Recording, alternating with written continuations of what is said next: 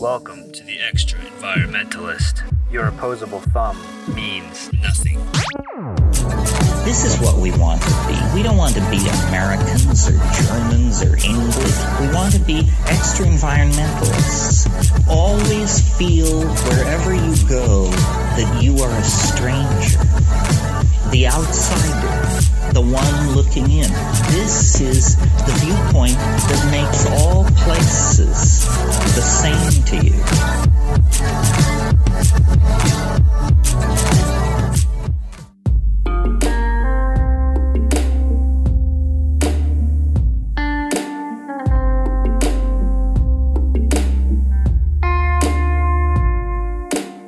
The soil of our food system provides the roots of our culture. Without soil, our modern lifestyle would cease to exist. Though we can criticize the ways that cheap food production destroys our soil and health, this message is lost when a family can't put food on the table. With the lowest cost of food in any other industrialized country and the costliest healthcare system in the world, the United States falls woefully short of embracing the importance of equitable and sustainable local food agriculture. It's impossible to understand the true value of food until you can understand the true value of land. And really, how do you put an accurate price tag on land? We discuss these issues of soil, culture, the Farm Bill, equitable food distribution, and the lexicon of sustainability in today's episode, the third and final dispatch from the recent Slow Money National Gathering, where we investigate ways to make local food more accessible. In the first half of today's episode, you'll hear from a panel with world-renowned agricultural poet laureate Wendell Berry, Representative Shelley Pingree of the U.S. House of Representatives, and Greg Fisher, the mayor of Louisville, talking about the Farm Bill and the ways that we value land. Then we'll hear a brief segment from a town hall meeting on culture with farmer and author Elliot Coldman, Gary Naveham, a MacArthur Fellow and author who is often termed the father of the local food movement in the U.S., Elizabeth Candelario, co-director of Demeter, and Narendra Varma of Our Table Cooperative. Then we hear a keynote address from Douglas Gayton on the Lexicon of Sustainability, a project where he and his colleagues are traveling across North America to find the stories and see the faces of local food, developing the vocabulary of a sustainable culture and food system. You're listening to The Extra Environmentalist. I'm Justin Ritchie. And I'm Seth Moser-Katz. You're listening to episode number 86. Let's jump right in and hear from Wendell Berry.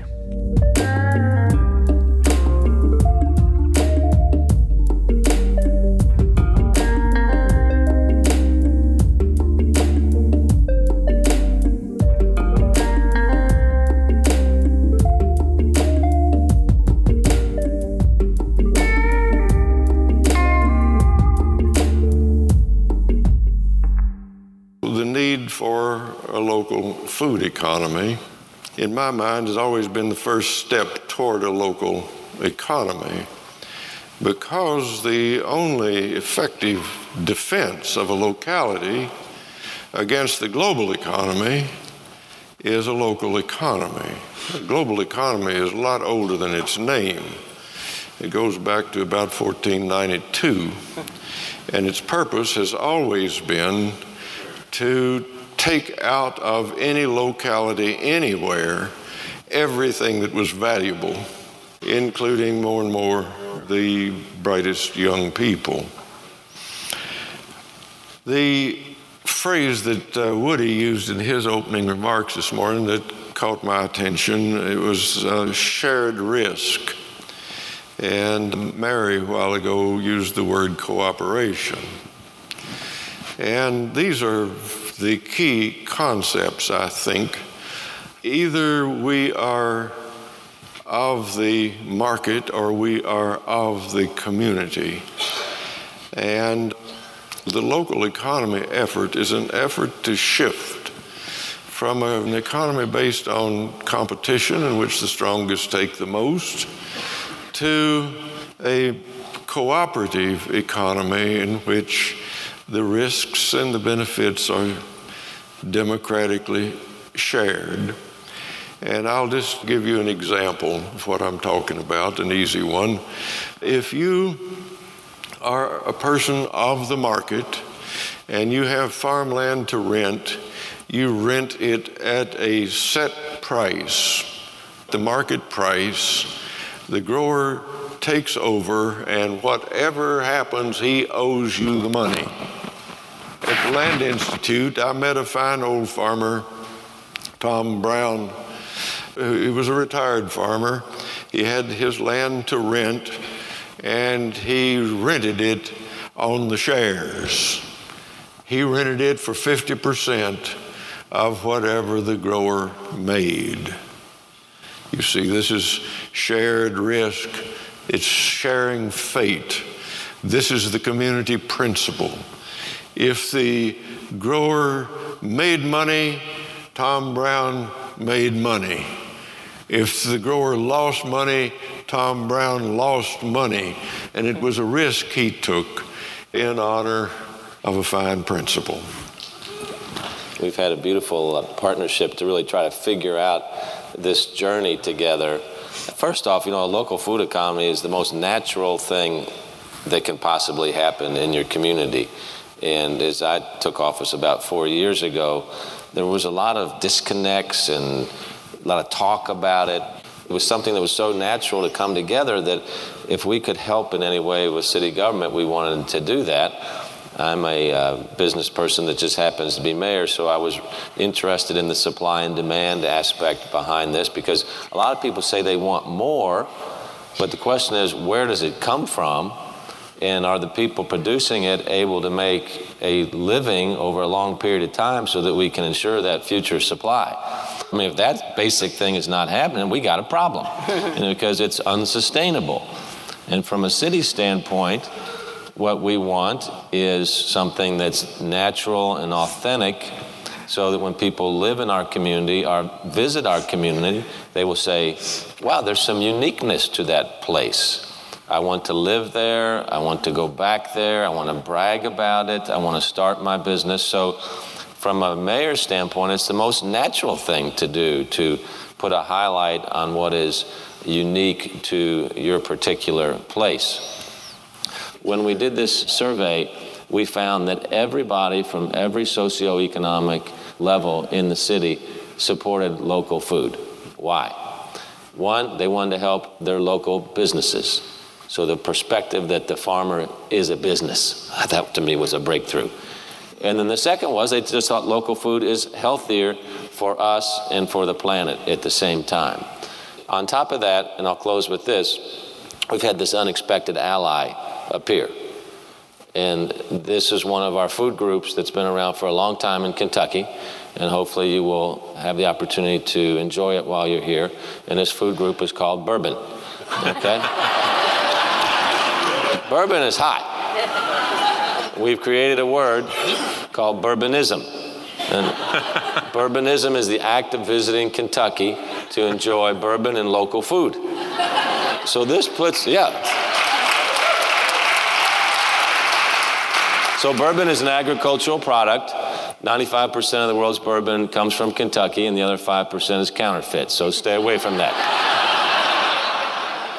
But so seriously now, we're developing a 52-week-a-year tourism experience around bourbon that then becomes agriculturally and rural-based as well. So it increases the highlight and opportunity for us to discuss the whole local food movement along with this bourbon tourism. So while it might seem kind of amusing, it's been extraordinarily helpful, and it's going to be part of us figuring out the demand and supply chain here. And moderation in all things. Shelley, I believe you're going to talk about Washington and Maine. You've been very, very active for a long time in issues of local food, so we're anxious to hear your perspectives. Well, thank you. I did think that you promised me when I sat on the panel that I could just listen to Wendell Berry and nod yes, and that was my entire job. So I'm honored to be here with everyone and to all of you who are thinking about how to cultivate and support what I think is an incredibly important part, both of our culture and our economic issues in this country. It's challenging to sit up here as an elected official because already we know that there are huge problems with policy, the Farm Bill, the USDA, all of the things that we worry about forming policy in ways that just haven't worked out for our food systems. So a lot of the issues that we have in our food system are really related to long-term policy that Wendell Berry and so many others speak so eloquently about, and things like the Farm Bill that have become misguided instruments as opposed to helpful instruments to local food, to regional farming, to all the things that we care so much about, getting young farmers engaged in the system. It's been going in the wrong direction. When I came to Congress 6 years ago and we were working on the Farm Bill, I wrote a title to the bill called the Local Farms, Foods, and Jobs Act because of all the things everyone's talking about here, and I thought we needed to get back on that focus and divert some of the resources that were going to big commodities that were going in the wrong direction back into supporting the very things that we have here, whether it's getting young people able to get into the business of farming, traditional farmers to stay there or upgrade their systems or become value-added producers, to move some of the commodity money to crop insurance for the diversified farmer, or helping people with the challenges that they face, making sure that school lunch programs could buy more local food. You know, it's an endless list, all things that you know and care about. So my primary effort has been on the federal level to figure out how we make some changes in the Farm Bill. Some of the things that were in my title got incorporated into the Farm Bill. We're already on the next round, trying to see if we can make the next Farm Bill more palatable. And I luckily sit on the Agriculture Appropriations Committee, so now I'm working on how do we make sure those funds really go to the right places and the rules get written in the right way, like Food Safety Modernization Act, which you heard Joel talk about yesterday, which can be a huge impediment to some of these local efforts and small farmers. Wendell, do you want to pick up on the Farm Bill? Well, I agree that the policy problems are huge because most of our agenda isn't on the agenda of the government. Right. And I just wanted to mention that there is a 50-year Farm Bill that is an attempt to address the problems of agriculture, toxicity, soil erosion, and the destruction of rural communities and the cultures of husbandry. And these are all related problems. The purpose of the 50-year Farm Bill is to invert the ratio of 80% annuals to 20% perennials in 50 years to 80% perennials and 20% annuals. The understanding is that the toxicity and destructiveness, the erosiveness of industrial agriculture is directly related to the destruction of the rural communities because the big machines, the continuous tillage, and the continuous application of ever larger amounts of toxic chemicals, those things replace the people who used to be there. Now, replacing the large machines and the toxic chemicals with competent people is not something that can happen overnight, but it needs to be started, and I think the people here have started it. If I can just make a quick comment. So I don't want to give too pretty of a picture. I don't know if we can stop this train fast enough to fix this huge problem. I really don't know if we can stop the problems with agriculture before all of our soil is gone, before the toxics are too serious in our environment, in our personal health, if the carbon issues are too great with global warming. I mean, we have a gigantic problem in front of us. It's just, this is the wrong time to stop fighting it, but I don't know if we can fix it. Right, and I think our food system is a metaphor for what we see on a larger basis happening in our country. And I'm just a mayor, but as you see the massive amount of inequality in our country right now and the accumulation of wealth with a very small percentage of people, that's a metaphor to me for what's happening to our land in the country right now.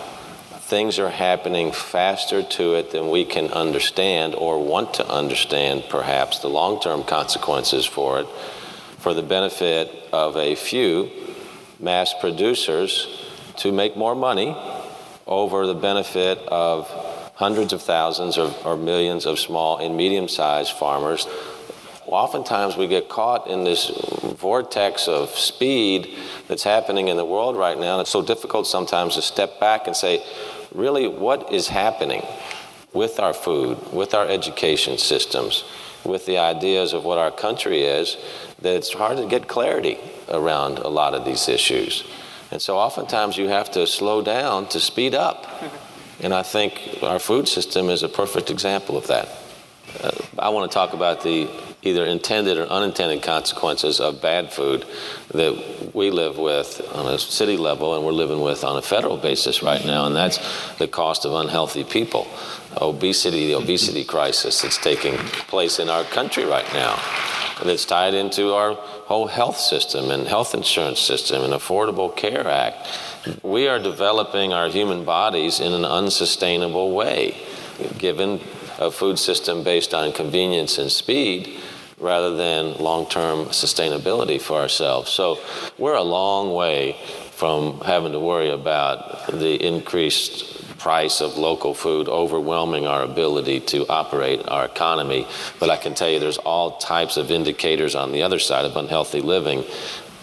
The cheap food policy has been a disaster because the true accounting has never been made. For one thing, we don't know what the true cost of food is because we don't know what the true cost of land is. I've tried to argue, and I'm going to continue to try to argue, that the true value of land is infinite. You can't put a price on it. But to say that food is too cheap is true. It's too cheap. On the other hand, you have to notice there are people who can't afford it cheap as it is. Yeah. These are 2 points that are very lively in the discussion that's going on in Louisville. How to get farmers well enough paid and how to get the poor people well enough fed. So that is simply a description of the complexity of the problems that we face. It's going to take a long time to reconcile these differences and solve the problems. And we may be too slow. I'm glad you brought that up because that's a reality and we've all thought of that. We don't have a right to know whether we're too slow or not. What we're required to do is do our best to solve the problems. That's all.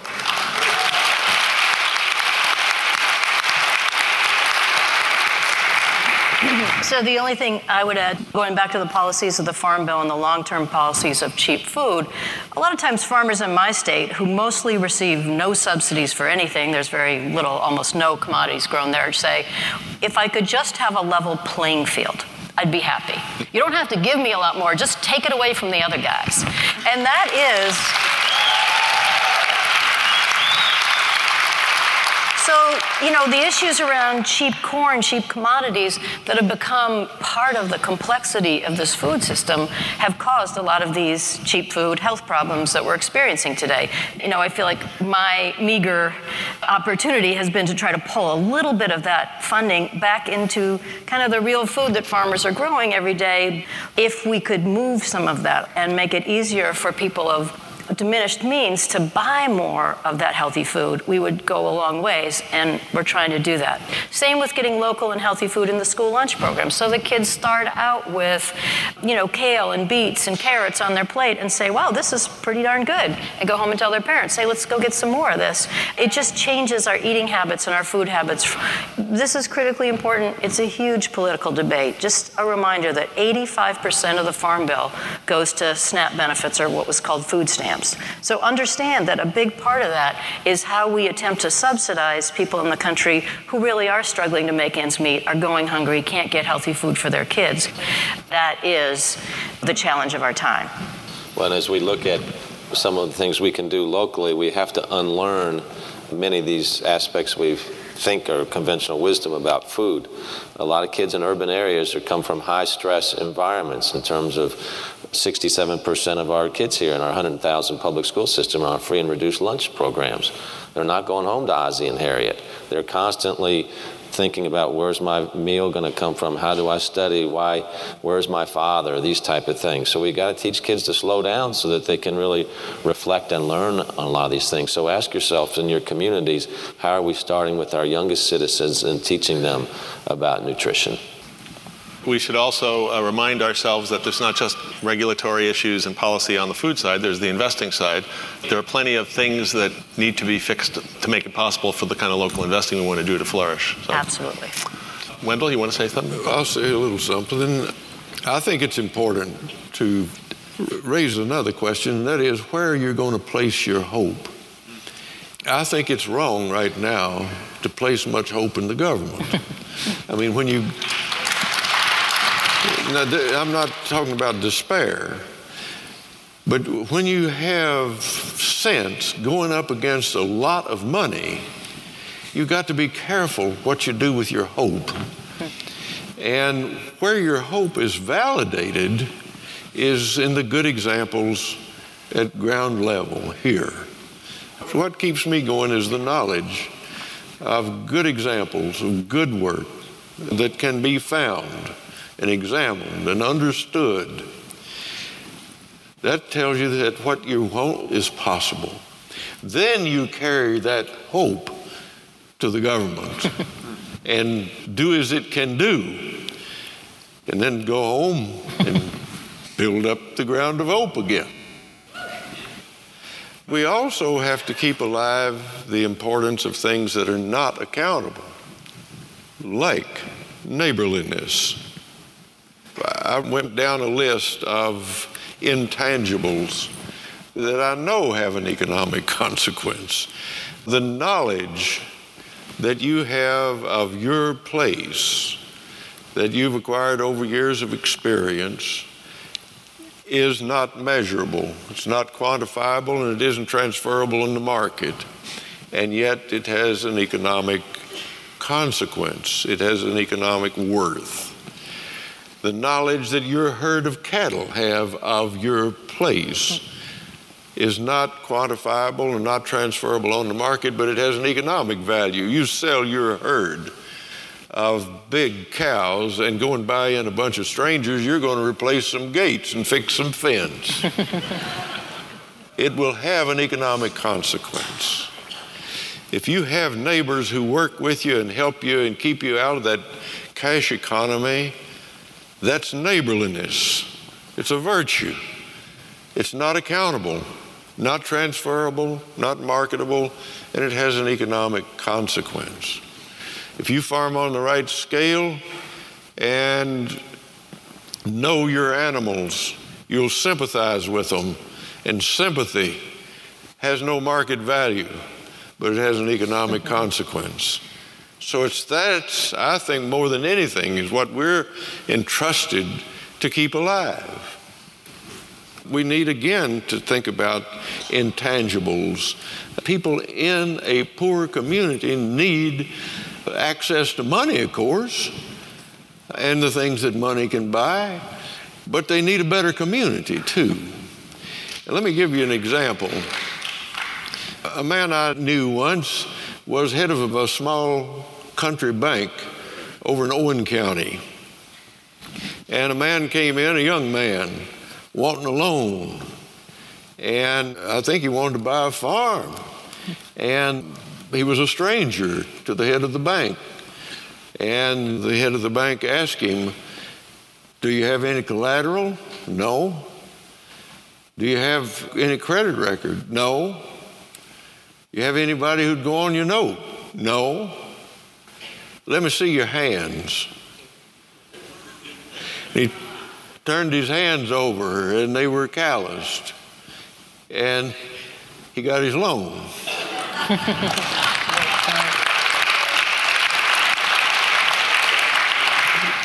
Well, you see, there's a community principle operating there that would be careful economically and monetarily, but would also take a chance. So a community is a place where people do build up reputations and do get known to one another and do support one another.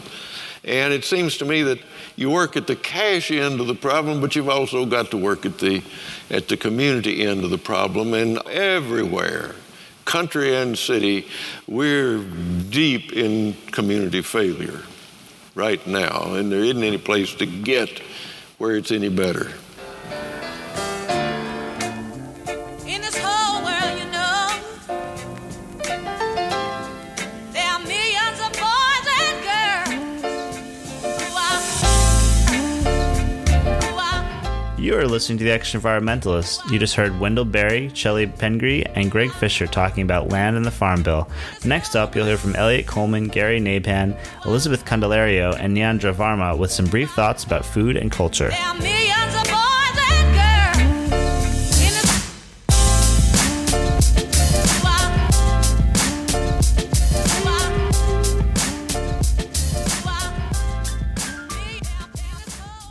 I'd also like to introduce this idea of culture as being soil. Culture as being what we are all kind of rooted in, trying to accomplish all of our individual work in the world.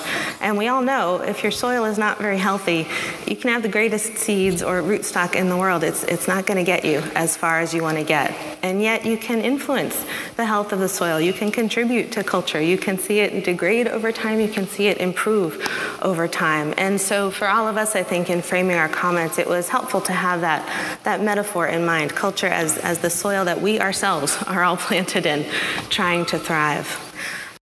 Since we're talking about soil, I want to talk about the culture of small farmers who have their fingers in the soil. 40 years ago, we had all wanted to make the world a better place to live in.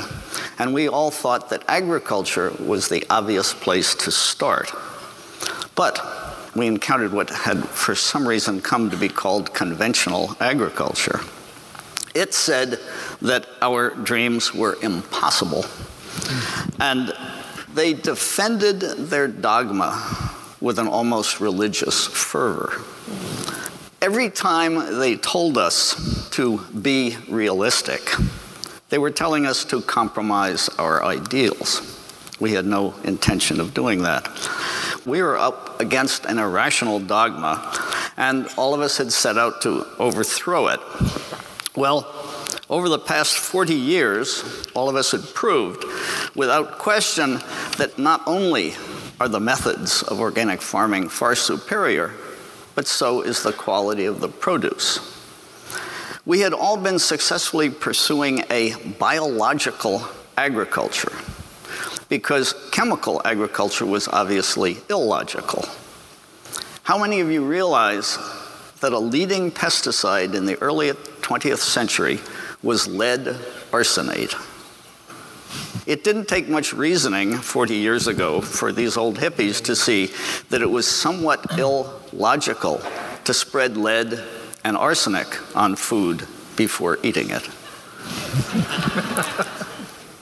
So the agri-culture of doing solutions instead of problems is alive and well today and charting new paths.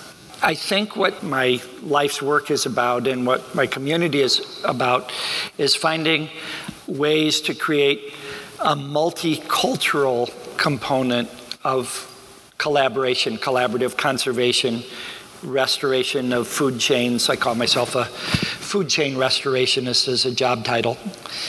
And I think every individual culture, ethnic group, or faith-based community already knows how to collaborate within it, but that we're really lousy at that.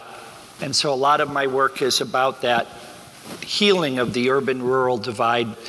We're working on job creation for ecological restoration of pollinators, soil, and water in farm and ranch lands. Well, I've spent most of my career in the wine business, but about 15 years ago, I was working at a winery in Sonoma County. We'd been working on a creek restoration project on a riparian corridor that bisects the estate with the intention of restoring the steelhead and salmon habitat that had been absolutely devastated by over a century of bad agricultural practices. We really figured that we needed to carry that environmental ethic through to the vineyards and the rest of the estate by getting organic certified. So we hired a consultant to help us get there.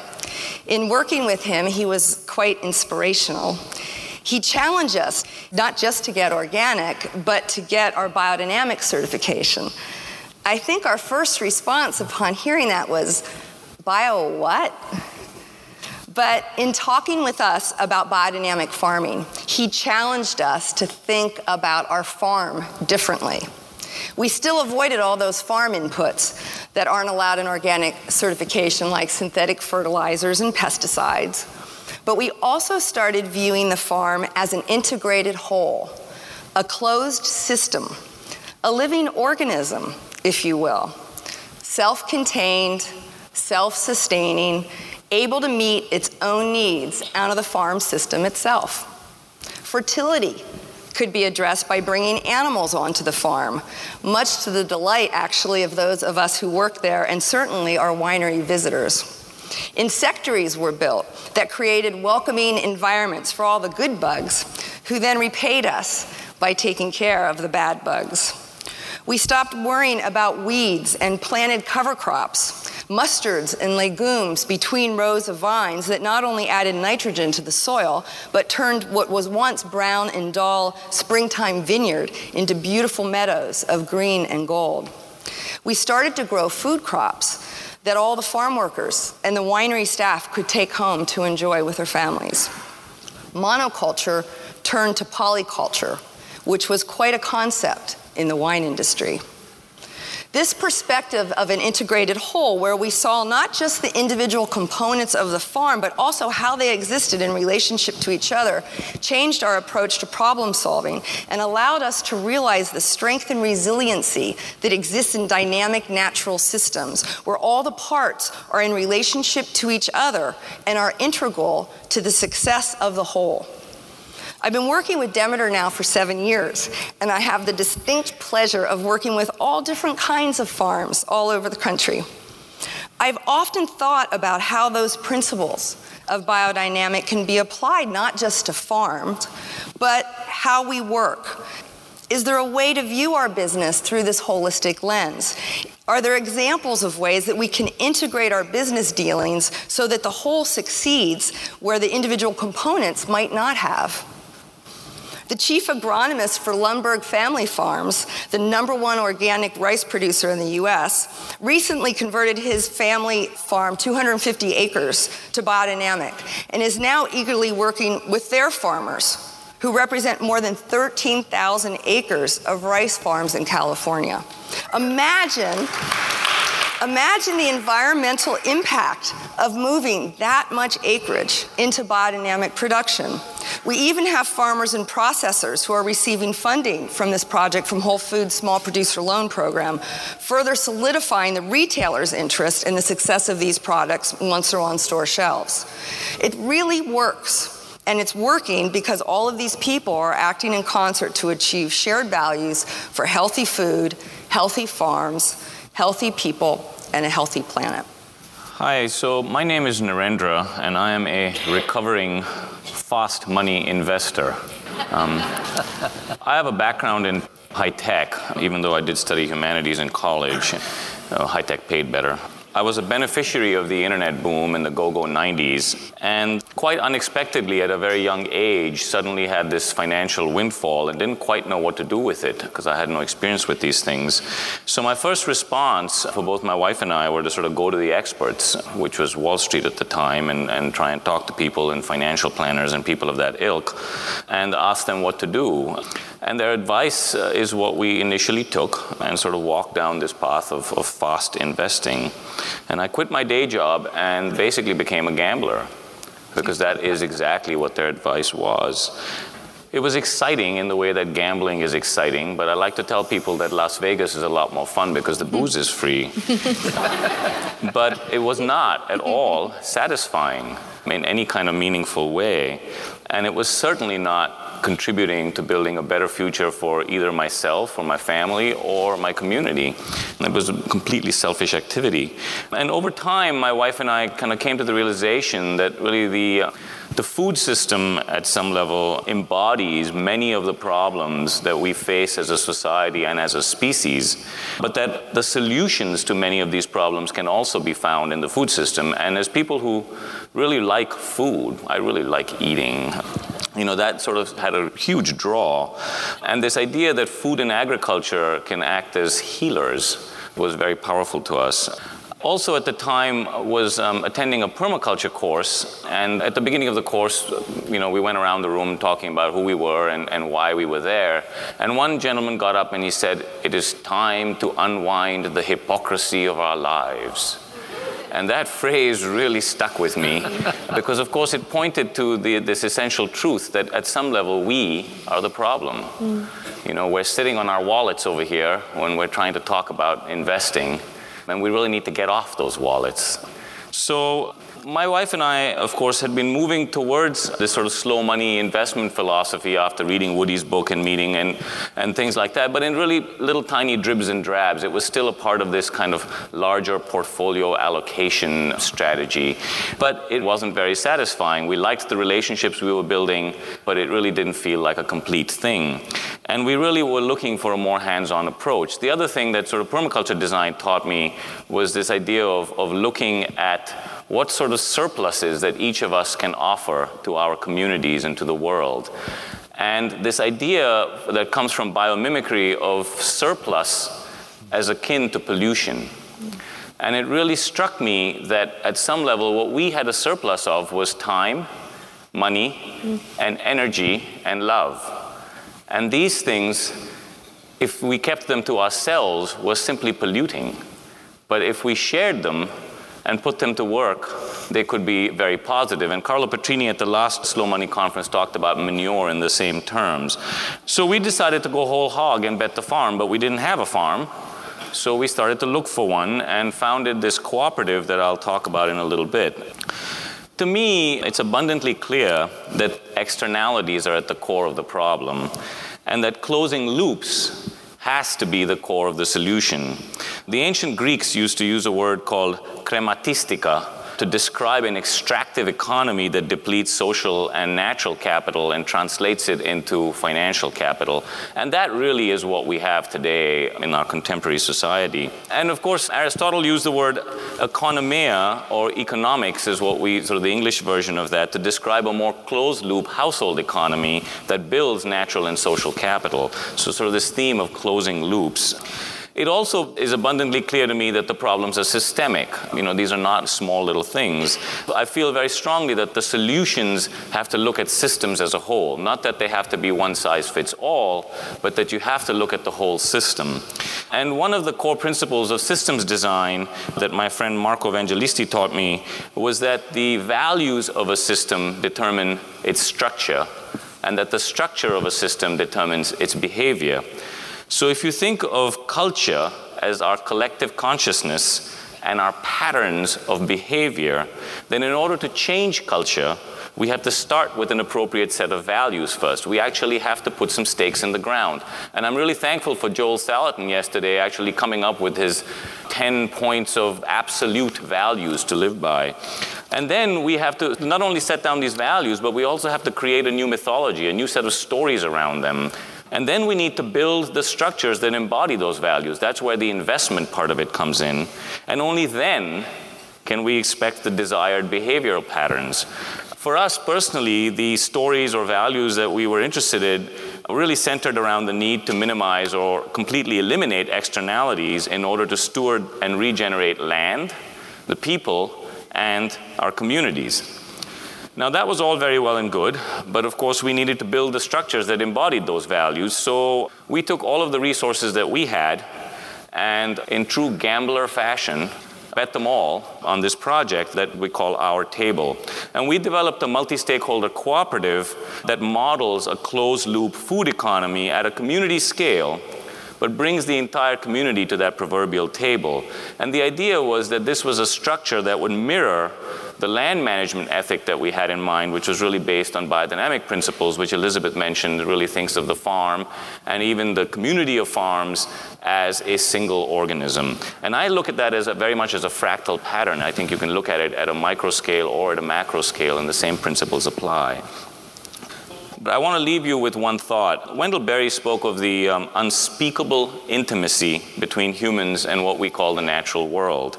This implied separation or dualism, I think, is at the core of many of our problems. And so I would like you to sort of think about the relationship between yourselves, the plants and animals you eat, the land that they grow on, and the people who coax them from the earth. And I think you'll agree that the essence of this relationship is communion. And it's really communion, which I think is at the center of the culture that we must create together. This theme of healing land, healing people, they're not separate themes. And so much of our outward debate seems to often be focused on waiting for something to kind of come from the outside and give a catalyst for that to happen. I think this is a great example of healing what might seem like intractable social division by working on the land together, healing what might seem like intractable challenges with the land by bringing people together. It's a wonderful and instead of an either or. We have this sort of misconceived notion in our society today that technology will save us. This is from a former software executive, mind you. Yeah. Recovering. I'm here to tell you that it's not going to. Now, Elliot has invented a better mousetrap. That's the kind of technology we can get behind. It's for voles, which really very successful. But I met a lady at this conference yesterday who was telling me about a technology conference that she came from where the keynote speaker was talking about trillions of little sensors, most of which would be on our bodies. And I remember thinking to myself, I already have millions of sensors on my body. It's called my skin. You know, I don't need somebody else's sensors, and I don't want them. So I'm with Wendell Berry as a sort of technology Luddite at some level. But what I'm trying to say is that the technology that we have at our disposal today can certainly be used for good, but more often than not, it allows us so much power that we really, as a culture and as a people and as a species, really don't have the capacity to manage and control, that we end up falling into the trap of using it in a poor way. If anyone's ever sat behind the controls of a large earth-moving machine or a bulldozer, I don't care how wise you are, you're going to move dirt. Because those things are made for that, and when you sit in that thing, you feel like God. So I am very wary of this idea of giving human beings, who I don't think we're that evolved yet, really, or if we'll ever be, I don't know, that kind of power. I think we have to be very, very careful with this idea that technology is going to save us. A couple of days ago, I had a visit from an old friend named Henning Semsdorf, who's an old German biodynamic farmer on Lopez Island. And he proceeded to sort of show me this beautiful image listing the 4 essential elements, earth, fire, water, and air. And then he also showed this human being as a part of this image as the quinta essentio, the 5th element. And I took exception to this, and I said, how can you say that we're different or separate, and that maybe this is sort of at the core of our problems? And we had this lovely conversation where he sort of convinced me, mostly because he's got gray hair and is significantly wiser than I am, that at some level we human beings are separate from nature because of our consciousness, but it is only partial knowledge that makes us think that we are separate. And our life quest really is to complete that loop of knowledge. And when we do, we realize that we are an essential part of the natural system, and that we close that loop, and that we're not separate. So I found that very telling. I guess I would end with love. I think in all of its embodiments, certainly in terms of relationships and buying food, but deeper than that, making those connections, I think, is the key. Where my heart goes. Wendell Berry. Absolutely, that's where I came. My father calls himself a crank and is one when it comes to some things. Anything with a screen, speedboats, the fact that people have freed themselves of physical work and now go to fitness centers, the idea of a vacation, shopping, and so on. So if crankiness is what brings about an effort like Slow Money, Tilth, American Farmland Trust, or Kentucky's Community Farm Alliance, or the many Save Our Land, farms, forests, families, etc., then count me in. Replacing the large machines and the toxic chemicals with competent people is not something that can happen overnight. But it needs to be started, and I think the people here have started it. I'm lucky enough to come from a state where the things you're hearing about in Kentucky, and I think we're seeing everywhere else, are happening in spades in my state. Maine has, I think, maybe the largest proportion of CSAs of any state in the country. We are a state where the average age of our farmers is going down, the amount of land under cultivation is going up, and the markets are booming. I think we've produced 50% more food in the last decade than we did in the decade before. So we are really a changing place. We need to divest from the economic system and financial system that are pushing us towards a disaster, socially and environmentally. And we need to mobilize not 1%, not 10%, but 100% of our financial resources to build the world we want to live in. My favorite part was the entrepreneur showcases this morning. I thought the entrepreneurs this year were great. There is demand in the food deserts for this beautiful food, and our farmers are ready. You need a sustainable system. So we're going to share it. And we were there to write the check out of our retirement fund to get them going. And by the way, we hadn't even heard of Slow Money yet. Anybody that was at this conference was able to vote here in person after hearing them give their pitches, but then there were options to vote online, so buy a Beatcoin online. The Beatcoin is a crowdfunding source for the Slow Money organization, and it brought a few thousand people together to raise $100,000 for 3 lucky individuals. And so a few thousand people went online and listened to all the entrepreneurs give their pitch, and then voted for who they thought was the best or needed the money the most. The 2 second-place winners were Silt and New Roots. There's a pretty golden moment when my friend and farmer Rosanna Bowman won the Beatcoin contest. We're going to give $60,000 to the winner, and that winner is Bauman. And she's going to be taking home $60,000 to start her GMO-free feed bill. Farmers are sometimes now just quaint to people, but in this place, they're revered and they're valued, not just with words, but now with money. And that really matters. Let's hear it for them. Thank you all so much for a great conference. Let my hand fall. This is episode number 86 of The Extra Environmentalist, our final dispatch from the latest Slow Money National Gathering. Next up, you'll hear Douglas Gayton about the lexicon of sustainability, describing the people and vocabulary of a sustainable culture and food system. Don't waste it on just anyone. I want you to imagine that I walk up to you on the street. You've never seen me before. I tell you to close your eyes because I'm going to put something in your mouth. You tell me no. But that's our food system. It's totally opaque. And every bite we take of the food that we buy comes from people, in most cases, that we don't know. And the ingredients in that food is of unknown origin because our food system is entirely opaque. Hello, I'm Douglas Gayton, and our project is the Lexicon of Sustainability. 5 years ago, we began asking ourselves, why is it so hard for people to actually buy according to their values when they go to the store? And equally, why is it so hard for producers who grow things, who make things, who have values that they put into those products that they make? many times with their own hands. Why is it so hard for them to convey those messages, those values, to the people that they would love to have find and buy their food? So the challenges exist on both sides.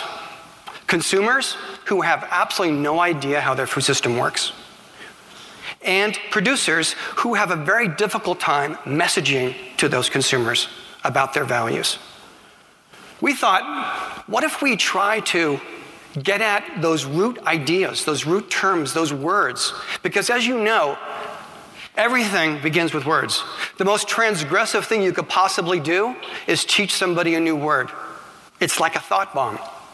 Because if you have a word, you can form a sentence. You can have a conversation. You can shift somebody's way of thinking, and you can actually fix our crappy food system. So we thought, let's start with the most difficult word you could ever start with, a word that has no value: sustainability. Because you can buy sustainable shoes, sustainable toothpaste. I hope nobody has a sustainable toothpaste startup company here. Sustainable soda. It's a word that in many cases has absolutely no value. And I thought, why don't we start with that term? Why don't we try to take that term back? And it started us on a 5-year journey around the United States to figure out what is the language of values that people use when they grow food. What is the lexicon of sustainability? I go to see Running Squirrel, a Native American forager. I ask him what sustainability is. He doesn't know. But I spend a day with him. We're out foraging for herbs. And I watch him. And I say, who taught you how to do this? He said, my grandmother taught me and her aunt. It's always been taught to us. And I said, what is the basic principle of this? He said, well, you never pick all of anything. You always leave a little bit behind so it will seed and it will bring something back the next year. So you always know you can come back and find something. I asked this woman what sustainability is. 6 years farming without ever compromising her values, sticking to her guns in an increasingly industrialized food system. I asked her what sustainability is, and she says it's very simple. It's survivability. A young man in Olympia, Washington, reads in school about something called organic food. Decides he's going to try it, realizes he can't afford it, realizes that food does come from the ground, joins an organization in his community to learn how to start farms and to start urban gardens. In the first year, they did 150 gardens in backyards in Olympia, Washington. Peter Garrica, a crabber in New Orleans. He survived Katrina. He survived the BP oil spill. He might have something to say about what sustainability is, because he's lived through it and suffered because of it. I wanted to find a way to take all those amazing ideas, all those amazing experiences, those insights, those solutions, and convey all that amazing knowledge that they had. So I began taking their words and writing them down. And it was a project that began, I would say, very naively, as most things do. But for 5 years, we've gone around the United States asking people to explain their principles of sustainability. 5 years, hundreds and hundreds of stories. Amazing stories of solutions all around us. As a project, we're about words. And usually, at this point, there'll be people in the audience who will be thinking to themselves, it's just words. But there's power in words. Undeniable power. Words are so powerful, they can actually change the way a food system works. And I don't even need to belabor the point. I'll just give you 2 quick examples. A dairyman in Ohio decides that he actually doesn't want to give his dairy cows growth hormones. Not only that, but he decides to put it on the label. And he gets sued. Not for what's in his milk, but for what's not in it. Not for what he's doing, but for what he's trying to educate. Goes all the way to Superior Court. He wins, and as you know, the company that made that product sold it off a few years later. And now consumers have a choice to buy milk according to their values, to choose whether they want to buy milk raised one way or another way. When people have information, when people are allowed to make their food system just a little bit less opaque, they have an impact in the marketplace and they change their food system. The first time I heard about cage-free eggs, I had no idea what it meant, but it sounded kind of cool. I think it would be better for the chicken, though I didn't really know how chickens were raised. Might be a better tasting egg, though I didn't know why. So I bought cage-free eggs. I was given an opportunity, even a small one, to buy according to my values, and I did. And I wasn't alone, it turned out. And consumers across the country had a dramatic impact on how an entire industry worked. That journey is not over yet, because as we know, that cage-free term ended up being a weasel word, as did free range. 5 years from now, we might even say that pasture-raised poultry is a weasel word as well. It's evolutionary, as a language is, as a movement is, as a shift in consciousness is. But it begins with words. So terms like true cost accounting are important. What is the real cost of cheap food? How can we convey to consumers that buying the cheapest food at the grocery store isn't actually the best deal? How can we explain such a complicated principle as external costs? Alexander Hamilton created the first industrial park in the United States. It's on the Passaic River, New Jersey. 1790s. First Colt weapons were manufactured there. First industrial looms were there. First locomotives were manufactured there. They harnessed the energy of that waterway to great effect. And all of the waste, all of those costs were externalized. They just dumped it back in the same river. So it's no mystery that one of our first EPA Superfund sites was on that very same river. We can kick the can down the road, but at some point the can stops. How do we explain that when our food system is so complicated? That's the challenge that we face. How do we educate people so that they can make purchases according to their values? What does a local food system look like? Most of you in this room already know that because that's why you're here. We asked Jessica Prentice, who actually coined the term locavore in this market, to show us what it looked like. And she gathered all of the people that she had bought from, not only that week, but for the past 10 years. All of the relationships that she had built with the people that were her local food producers. It's a principle I'm going to get to in a little bit, this idea that food and culture really cannot be taken apart. They're part of the same thing. We're all looking to find ways to explain what local food is. It's a tremendous and exciting story that's happening across the country. When I travel, people always say to me, Douglas, where is the center of this food movement? And I always say there isn't one. That's the incredible beauty of it, is that nobody is waiting for the USDA or the FDA to solve or fix our crappy food system, and they've realized that they probably need to do it themselves. This idea of food and culture really being so closely aligned that you really can't think of one without the other. There are a lot of principles when you start to look at local food systems. This idea of actually knowing where your food comes from. People always ask me, what's the most important term in your project? And I say local. And I say, I already know that. I said, well, then apply that to your life. If you buy food that's local, even take that a step further. Actually figure out who actually grows your food, who actually makes the food that you're eating. Lessen that distance between the people that make your food and the people in your own family. Eating in season, these are all basic principles that we all know. Once we start living more locally, we begin to realize how it's, in many cases, not possible. One of the challenges that you have is in centralizing almost every aspect of our food system, we have completely dismantled all the infrastructure that made local economies, local food-based economies at least, possible. Infrastructure is amazing when it works. and how it can actually rekindle people's memories of a food culture that is quickly disappearing all around us. We can also get technical about things. Even if you want to grow some things locally, sometimes you can't. We don't have the technology to resuscitate a lot of industries that are so critical to a local food system, and it's a big challenge. I went to go see Temple Grandin, who many people would say is the grand architect of much of what has helped consolidate our meat industry. And I asked her, I said, you've architected so many systems that have helped this consolidation. How would you undo that? Since there's this trend now to want to relocalize, how could you do that differently?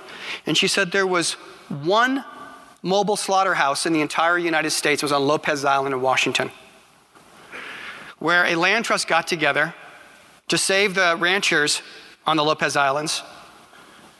And they actually took a truck and actually built a slaughterhouse with inspectors inside of a truck that goes from farm to farm. If they hadn't done that, ranching probably on these islands would no longer have existed. Of all the images in our project, this is probably the one that gets circulated most. And I spoke to people from this land trust 6 months ago, and they said, we rue the day that we ever spoke to you. Because they're constantly bombarded by people wanting to know how they did it. Such is the desire of people wanting to find ways to reintroduce that vital infrastructure in every aspect of their food system. This is a slaughterhouse in Carrollton, Georgia, that restaurants got together with ranchers and reopened old slaughterhouse in the area. It's not an unusual story. It was 4 or 5 years ago. It's a story that's repeating itself again and again. It's exciting. That's why I say there is no center to our new food system. It's happening everywhere, and it's happening at the same time. You can also find fruit in your own yard or in your neighbors. This is an image I did about a group called Fallen Fruit, where it actually is mapping places around the United States where food exists in public places. I remember when we did this in an alley in Los Angeles, a woman stopped and asked us what we were doing with all those oranges. We said we were picking them. She said, but then what are you going to do with them? We said, we're going to eat them.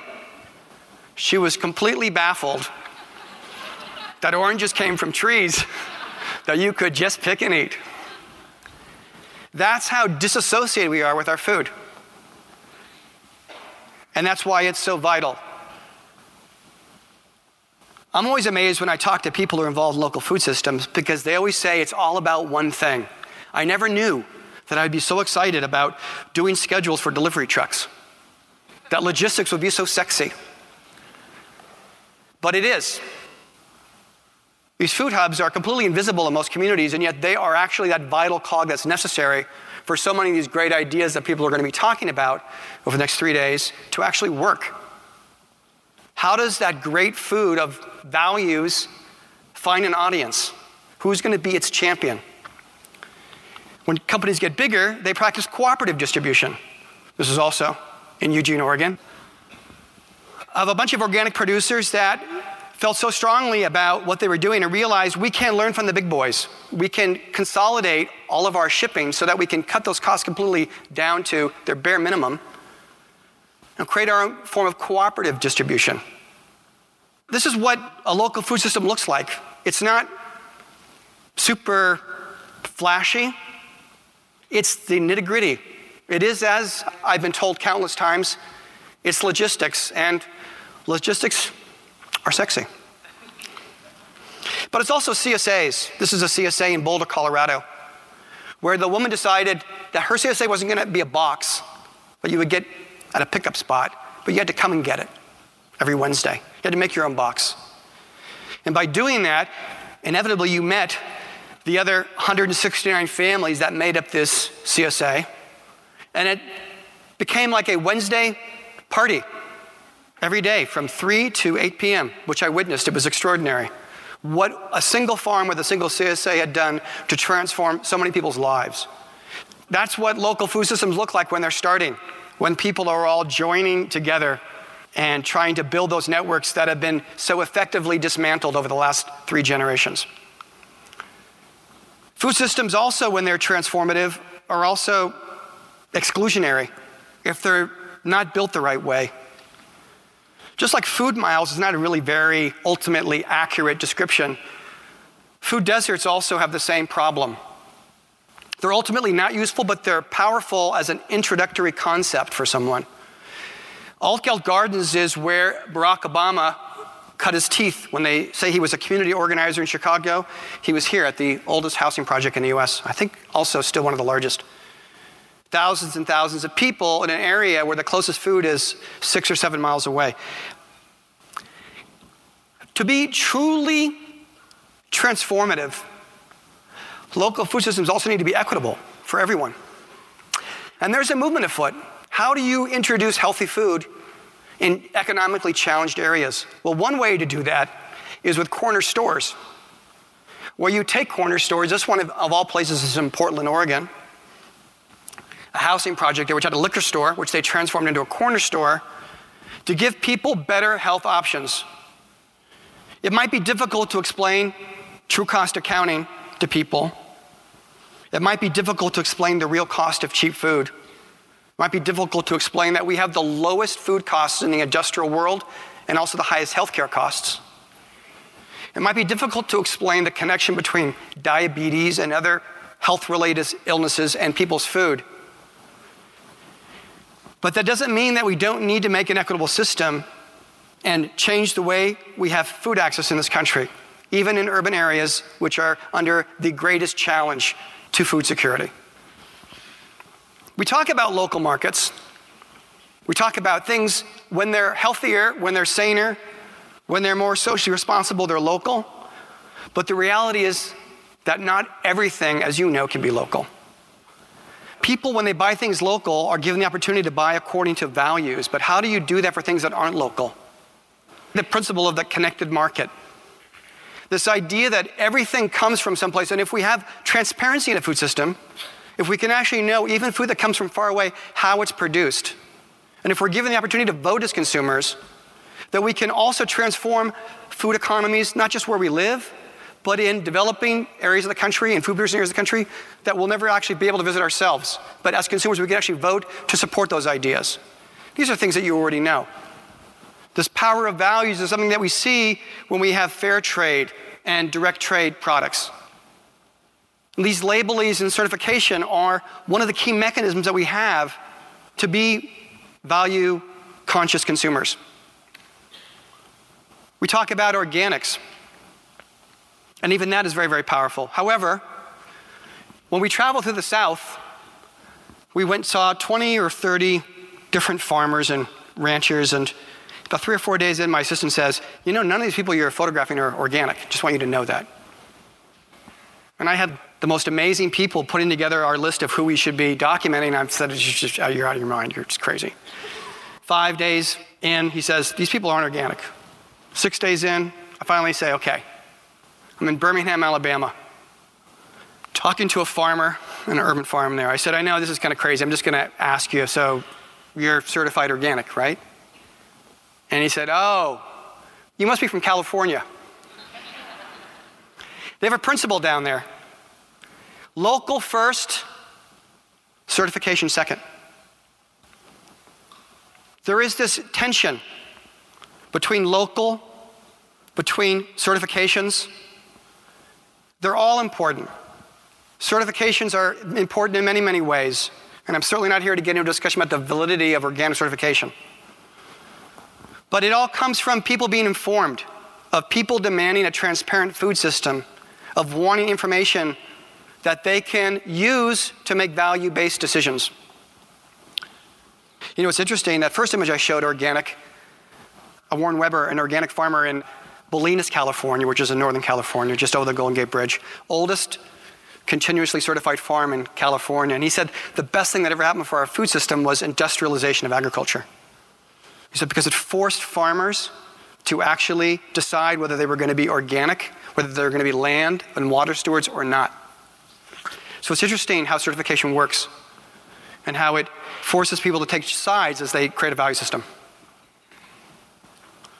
When people ask me themes that are going to be important in the coming year, obviously, an image that we did with Bill and Nicolette Nyman about antibiotics in meat, consumers are now becoming aware, as they were with RBST in their milk, that maybe they might not want to have meat that came from animals that were fed a diet of subtherapeutic antibiotics just because it made them get fatter quicker.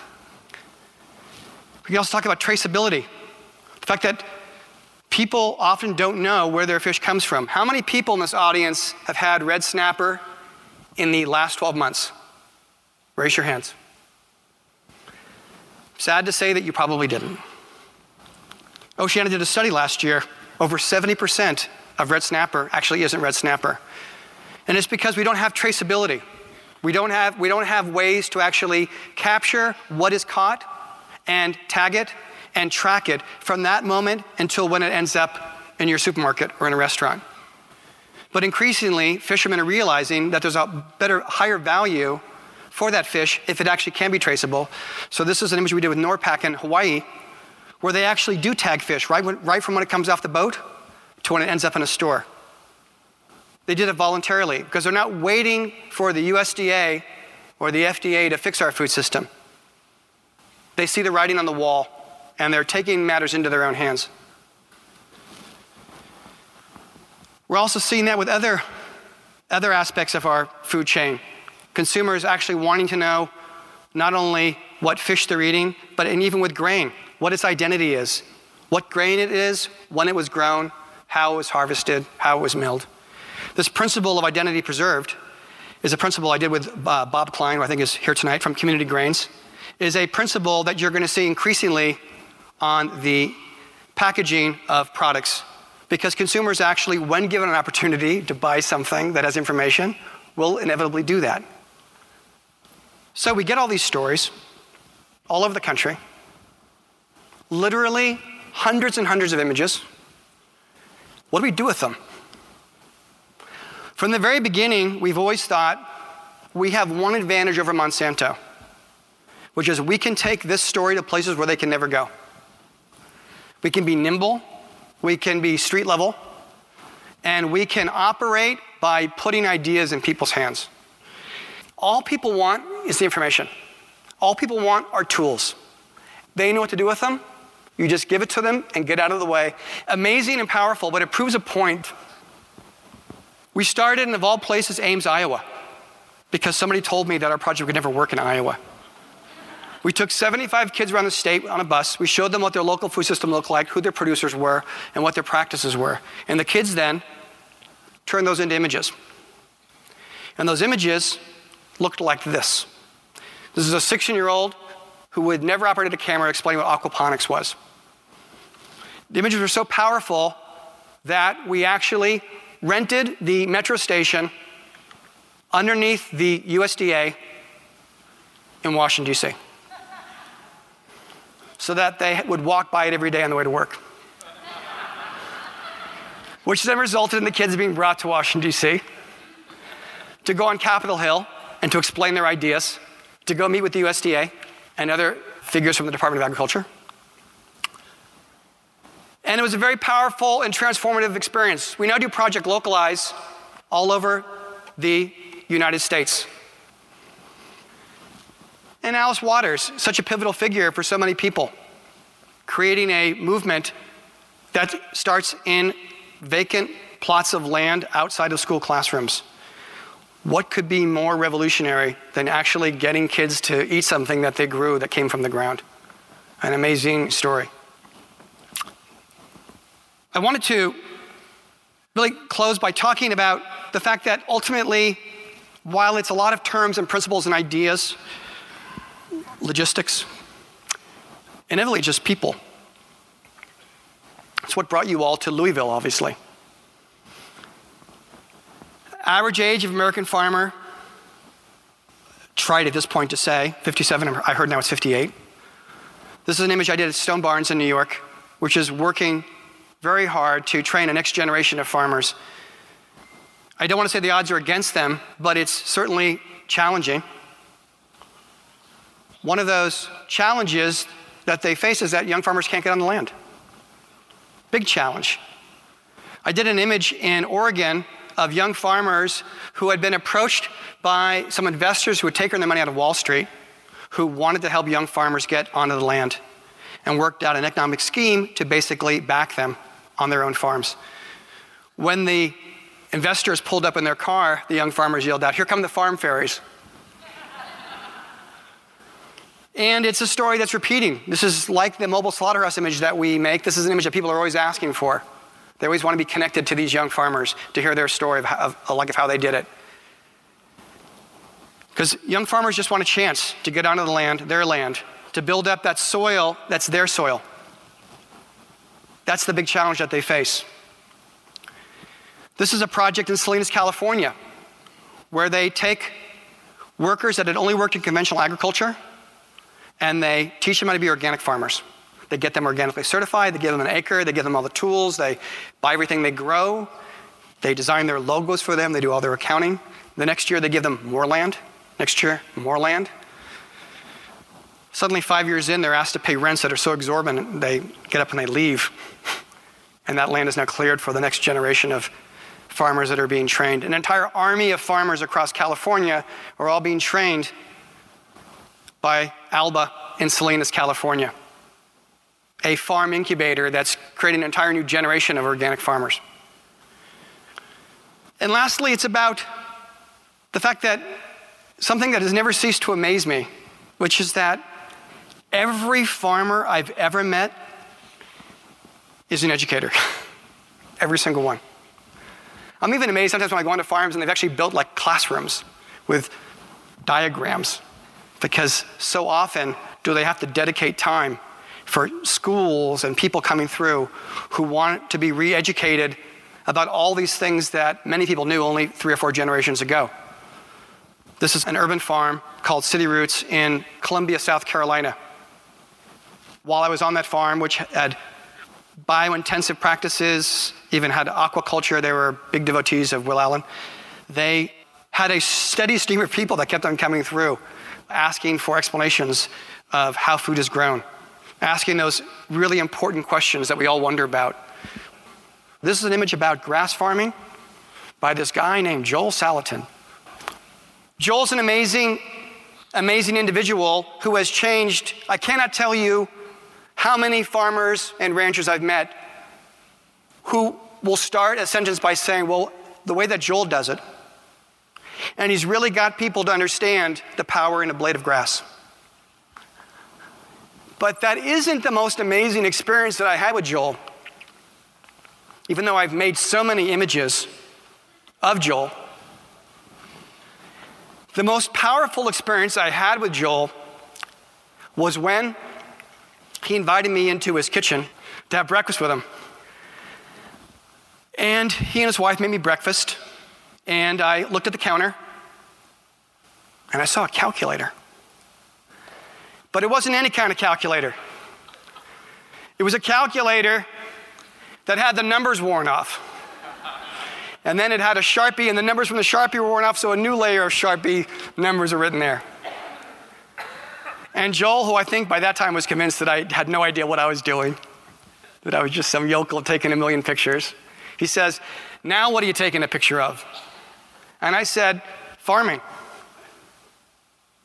Because you can't really farm and actually make it as a farmer if you're not a businessman. And that's what farming looks like to me. Real farming. Not just talking about it, not the fashion of it, but actual real farming. And I want to thank you very much for allowing me to speak tonight.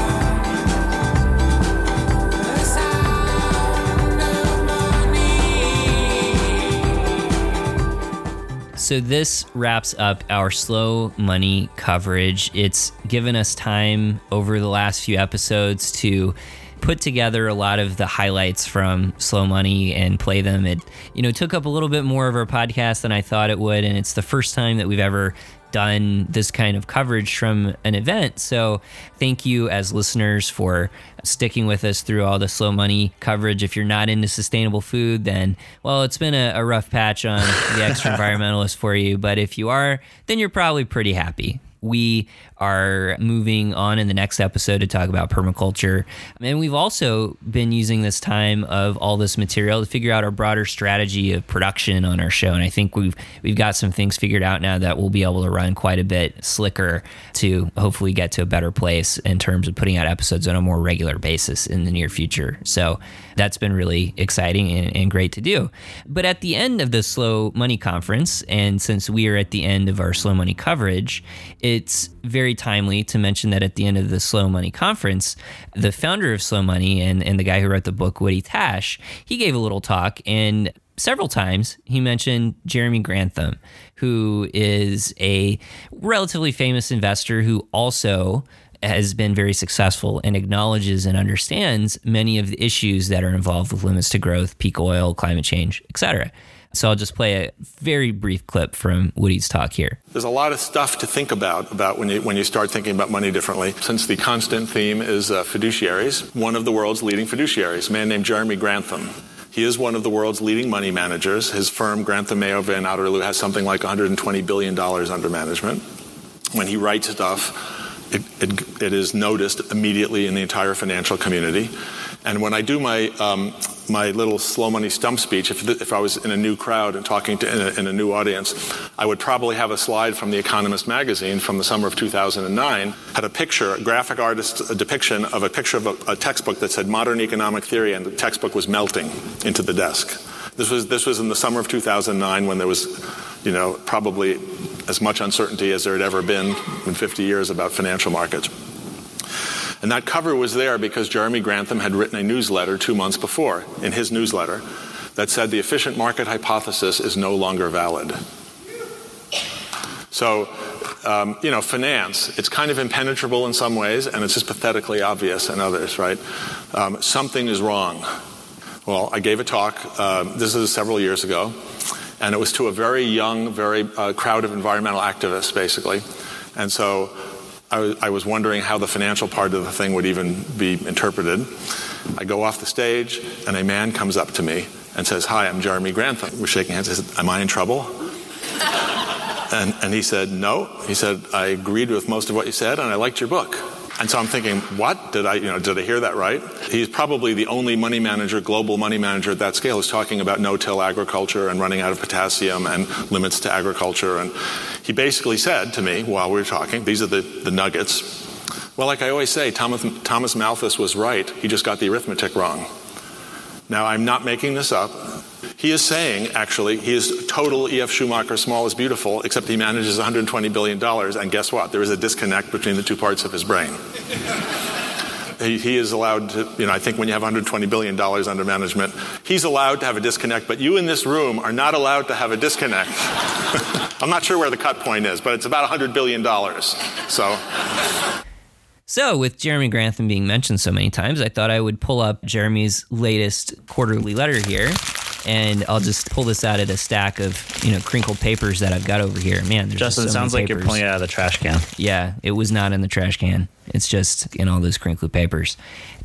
So in his quarterly newsletter, Jeremy Grantham titles his most recent quarterly letter, "Are We the Stranded Asset?" And so he has a whole portion in his newsletter that I recommend you read, and we'll just read a brief portion of it now. And it's called The Race of Our Lives Updated, Malthusians versus Cornucopians. And this is a theme we get back into so many times on our show. We have different perspectives on technology and will we be able to solve our environmental, energy, climate challenges. And I'll just read from this first paragraph from Jeremy's newsletter. With the environmental damage reports steadily coming in worse than expected, with early reports from Jim Hansen in the 70s and Al Gore in the 90s, each damned in their day as loony pessimists, have by now, on average, been found to be optimistic. And with technology and alternatives steadily coming in better than forecast, the very close race between Malthusians and cornucopians continues. The pessimists, aka the Malthusians, seem determined to believe that nothing can save us, and their case is disturbingly well reasoned. They point out that our complex economy is tuned to be energy intensive and needs a very high energy return on energy expended to sustain itself. Early oil wells could deliver well over 100 times the energy expended obtaining the oil, and today traditional oil wells are around 30-1. The pessimists believe a ratio of 8-1 is needed to merely maintain what we have, to educate our engineers, to build and maintain the roads, and you get their point, which is a reasonable one, I think.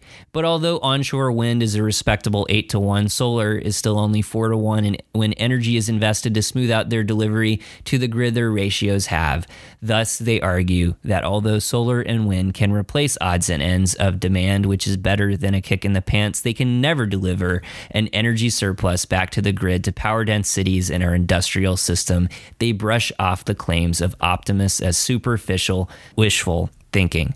Rubbish, the optimists, aka the cornucopians, who argue that technology and redesign are everything, making homes and other buildings as energy efficient as possible, using existing technology, introducing new lightweight electric cars, reducing waste everywhere, can reduce energy intensity by 1/4 to 1/2 over 30 years from today's needs. This would take the formerly required ratio of 8-1 to run society down to between 4-1 and 6-1, and then steadily increasing technology of solar and wind generation and storage can meet the target in 30 years, and we can live happily ever after. And when you look at the details from, say, the Rocky Mountain Institute, their assertions also look very plausible. They bat aside the arguments of the pessimists as the ignorant protests of technophobes. There appears to be no middle ground, yet that is where I find myself, and with substantial creative tension being dragged from one side to the other as I read their latest salvos. And you can read those latest salvos in Jeremy Grantham's newsletter, but this definitely summarizes many of the debates we have on our show. And I'll just come to some of Jeremy Grantham's closing words in his article here. And he says, as I struggle to decide which of these two powerful opposing ideas is winning, I have begun to think it comes down to two very different takes on us humans. The optimists are accurately describing what we are capable of if we put our best foot forward, and the pessimists are describing what they expect from us humans given what they see as our rather dismal record. I am, though, sustained by the hope that the pessimists are underestimating the degree to which we can scale back and bear deprivations as we did in World War II, especially in the UK, where even potatoes and bread were rationed by the end. And yet the social system stayed intact and many people were happier than they had been, the result of being given an unavoidable collective challenge. I do think that when times get much tougher, most will rise to the occasion. And you never know your luck. Even Congress might pitch in. Will it be enough? For today, anyway, until I read something else convincing, I side with the optimists. But as I say, it is going to be a very close race. So then in his newsletter, he jumps into the problem of feeding our peak population and how with climate change, the issues of food scarcity are becoming much worse and the rate of soil erosion is becoming quite drastic. And I won't go through all the details here because we only have so long on the Extra Environmentalist because most people don't want to listen to a 4-hour episode where we read everything, but I definitely recommend you read it. And it plays right into the themes that we were discussing on today's show of the Farm Bill and soil in sustainable food systems. But the very last line that Jeremy has in his newsletter is that one of the worst problems may be switching to sustainable agriculture is also likely to cause at least a temporary drop in production. And delay may mean we lose our current ability to produce a food surplus. And though today we waste nearly 50% of all food, the great majority of us 7 billion are either well-fed or overfed. And with few exceptions, only bad distribution of income as well as food causes any starvation. And in the future, as the population grows and erosion and weather problems increase, only surplus agricultural output will decrease, making it increasingly painful to make the transition to sustainable farming. Yet, failure to move towards sustainable and less resource-intensive agriculture will mean many poorer countries, particularly those with rapid increases in population, will begin to starve. And there is some some indications that in parts of North Africa, sub-Saharan Africa, this process has already started. The crowds marching into Tahrir Square in the Arab Spring, for example, were apparently chanting bread, freedom, justice, bread, freedom, justice, but bread, they chanted first. So, Seth, where do you fall? Are you an optimist? Are you a cornucopian? Or are you a pessimist, a Malthusian? Well, Justin, having been on this show for 86 episodes and having interviewed some of the people that we have interviewed on this show, it's hard not to be both an optimist and a pessimist, because the amount of creativity that lies in the human race is just staggering. The ways that humans can cope with tragedy and with hardship and with being pressed in so many ways is just incredible. And I think that's one of the strongest parts of humanity, is their ability to adapt to all sorts of situations and all sorts of hard circumstances.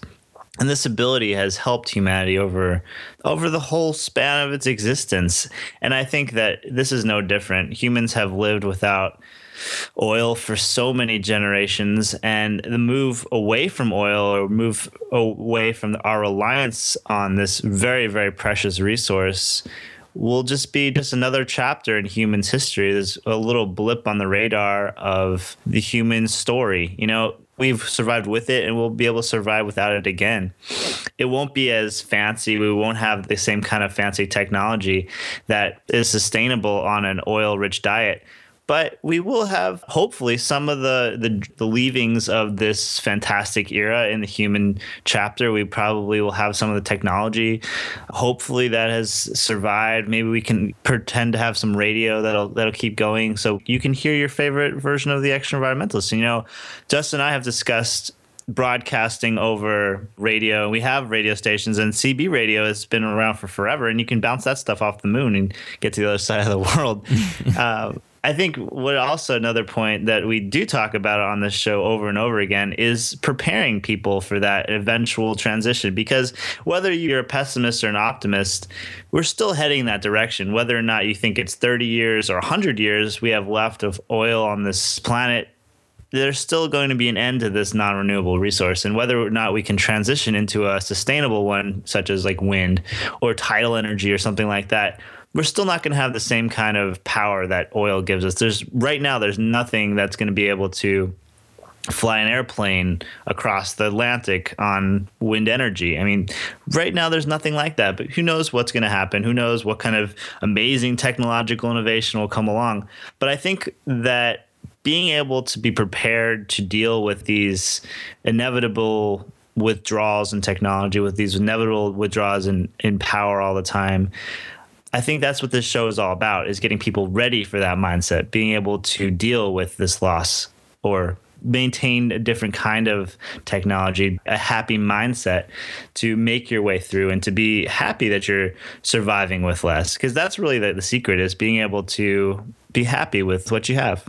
And also realizing that a lot of the expectations we carry in the Western developed world are so manufactured to a point of the consumer culture feeding on our insecurities that drive us to purchase so many things and derive our self-worth from our possessions rather than our friends and family and vocations and so on. And so, you know, the more you can lift that veil of illusion, then suddenly all of those issues don't seem as terribly scary, because you realize how incredibly fortunate we are to live in this technologically advanced society. And despite its distributional issues and its political issues and so on, it really is incredible what we've been able to achieve technologically. But I think where it gets back into the whole issue of the cornucopians versus the Malthusians is that the cornucopians extrapolate that out and they say, well, look at what we've achieved technologically, so therefore there's no problem that we can't overcome with technology. And the Malthusians look at that technology and they say it's not going to come anywhere close to solving this issue. And so it's always fun to open that debate channel, because it really brings out the deepest assumptions about technology and the economy and the environment in people. Yeah, I would love to say that technology is going to save us, and it's fun to think about ways that we can be saved by technology. But The thing that we come to again and again is we rely heavily on a resource that is a non-renewable one. It doesn't make itself fast enough for us to keep using it, especially as we increase the population on this planet to numbers that there's no way to sustain without it. It kind of sets you up for a little trap going forward. How do you support a population without this resource that you use to get up to this population? What goes away? What do you do? And I think that's something that humanity is going to have to deal with as it happens, or, we can start thinking about it now and maybe soften that blow just a tiny bit more so that we don't have to deal with the huge amount of hunger and riots in Tahrir Square going forward. Yeah, which is absolutely why Jeremy Grantham titled his whole piece, "Are we the stranded asset? Are we going to end up as a civilization and as a population amount stranded from the amount of population and civilization that we've created? Will we be able to sustain that?" And right now it's a very open question. And so we will see how that plays out over the future. But speaking about the assumptions that people are revealed upon when they get into this discussion, the Mad Max movie coming out recently, the reboot of the Mad Max series, imagining a world without oil where people fight it out to get those last bits of oil. We were listening to this interview with Neil deGrasse Tyson and Bill Nye, the Science Guy, on the question of, is Mad Max our future? And there are a few really key clips I wanted to play here from that. Humans, through their actions, turn landscapes into desert is based on what's happening right now. Yes. So it's another apocalyptic view. Yeah, of but that's a different issue. The issue of turning landscapes into desert is not one because you're running out of water. It's because then you're not producing food on that landscape. So there's no water to produce by which to produce the food. By means of plants got to have the water. No, I got you, but it's not like in the world there's no water for you. Well, but there where the two tribes in the north have caused trouble, which is the premise of the bit. So you go somewhere else, you find an ocean. Well, but you're stuck in the thing. So this is your reality. Desalinate the water. Assuming that they don't have sources of optimistic. water. Forgive me for being optimistic here. See, I can't think that way. That's dark humor. I can't think that way. I'm saying to myself, we go into space, lasso a comet, bring it down, create an ocean out of it, bada bing. The idea that we'll run out of gasoline is sort of true. The bad news, everybody, is we will not run out of fossil fuels. There is so much coal and tar sand and oil shale, tar shale sand goo everywhere that we will never run out. That is the bad news because people are just burning it and burning it. Bill, Earth takes up a finite volume in the universe. So what do you mean we'll never run out? Well, centuries. In the day when we have 100 billion people trying to fit on the Earth and everyone wants to live in a city that's full of energy, you tell me we'll just never run out? For practical intents and purposes, yeah, we'll never run out. Okay. There'll be a lot more trouble before we won't run out at any time scale that anyone is saying or thinking we're going to run out. Just looking at the vehicles in this movie, they're contemporary enough. Well, you say this is bad news, but why do we want to decrease our dependence on fossil fuels? Because we only have one problem, and that's climate change. And that's caused by people burning this stuff and taking the ancient carbon and putting it in the atmosphere as carbon dioxide. You know what I wonder? Everyone's talking about climate change today. We might have could have talked about it 100 years ago, but we didn't. There was a different list of things people were worried about for the end of the world, like tuberculosis or is there enough food to feed people? They didn't really know how advanced farming would become. Agricultural revolution. So I wonder, Bill. Bring it on. Is Mad Max far enough into the future so that they have a different list of what to worry about? And climate change is somehow... And the other guy with his axe, the chrome-plated scythe, is one of them. And where do they get the tires? How do we prevent getting into a Mad Max situation? What's the science that we currently have that's going to reduce our dependency on fossil fuels? So, Sally... Overpopulation is going to be a huge problem, and reducing that and increasing overall education levels will help. But what Sally's really getting at is what invention of the future would preclude conflict being derived from access to oil and from water? Is it a desalination plant? Is it three things for the want. water? Is it access to solar power, to geothermal power, and will we know how to? Three things I want. Can we lasso comets to give us water at a whim? Do we populate another planet that is not that dust bowl-y? Three things I want. Oh. So along that line, let's not forget to look at the bottom of the ocean and explore it. Who knows what's to be discovered down there? So you get a Mad Max scenario when people walking around saying, why are we spending our money in space when we have our problems here on Earth? Oh, my goodness. Without knowing that the solutions to those problems on Earth may be derived from Space the innovations of the full population engaged in research and discovery. So it's really interesting where someone who, speaks about science and represents the idea of science for so many people in the public eye, saying things like, we'll never run out of water because we can just lasso in an asteroid. And I think that that's really the unspoken often idea that sits behind what many people perceive to be any kind of environmental limit or challenge, is that, it's not really an issue because we could always just pull in some kind of asteroid. Yeah, I mean, it's always an option, right? Just go out to space and get an asteroid, and then you get all the resources from that thing, maybe some water. So, yeah, I mean, I think that's why the extra environmentalist likes to take the alternative perspective to that viewpoint many times in the conversations we cover and the discussions we have. But, at the same time, the world is changing and behaviors are changing. And I'll just link to one story from the U.S. Census Bureau, and they released a report earlier this May that biking to work has increased 60% over the last decade in U.S. cities, even though cyclists still account for only just 0.6% of all commuters. Many of the nation's largest cities have more than doubled their rate since 2000. So I know it looks small and it doesn't seem like much at the moment, but biking and biker culture is becoming much more accepted. And so in the future, if we face oil limits that are quite severe, going from a city that maybe has 2% of its people biking to work to 20% is a much simpler thing to imagine than going from 0% to 20%, right? And that ability to scale it is much more viable. Well, haven't you been riding your bike to work, Justin? Yeah, I ride my bike around quite a bit. I usually actually take the bus to work personally, but anytime that I'm not making a trip to work, it's almost always by bike because it's just the way to get around here in Vancouver, ideally, especially in the summer when the weather's so nice. Yeah, and I know that I definitely bike to work during the summertime, but that is definitely a different kind of journey than the one in Vancouver. It is so very humid here. Yeah. Absolutely. I would not want to be biking as much in Durham. And it takes us back into the content of our show today and the talks that we played from Slow Money, where Douglas Gayton was talking about this lexicon of sustainability, where he's trying to build this vocabulary and turning the things that people are doing to build this sustainable food culture into images. And so the cultural images and symbols that we are using to communicate and that are the mainstream accepted forms of society are definitely shifting. They're much more unstable than they were 10 or 20 years ago.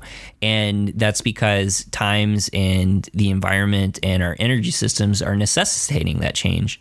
So I can definitely imagine in 10 or 20 more years, those seeds of this more sustainable culture that are being sowed now will become much more dominant. Ideas like slow money won't seem as fringe or crazy in 10 or 20 years, even though now I think if most people, you mention slow money to them, they would come away like, slow money? I want fast money. Why would I want slow money? That makes Why no would sense. I want my money to be slow? Yeah. I go to fast food restaurants. I want my money to be fast. Yeah, definitely.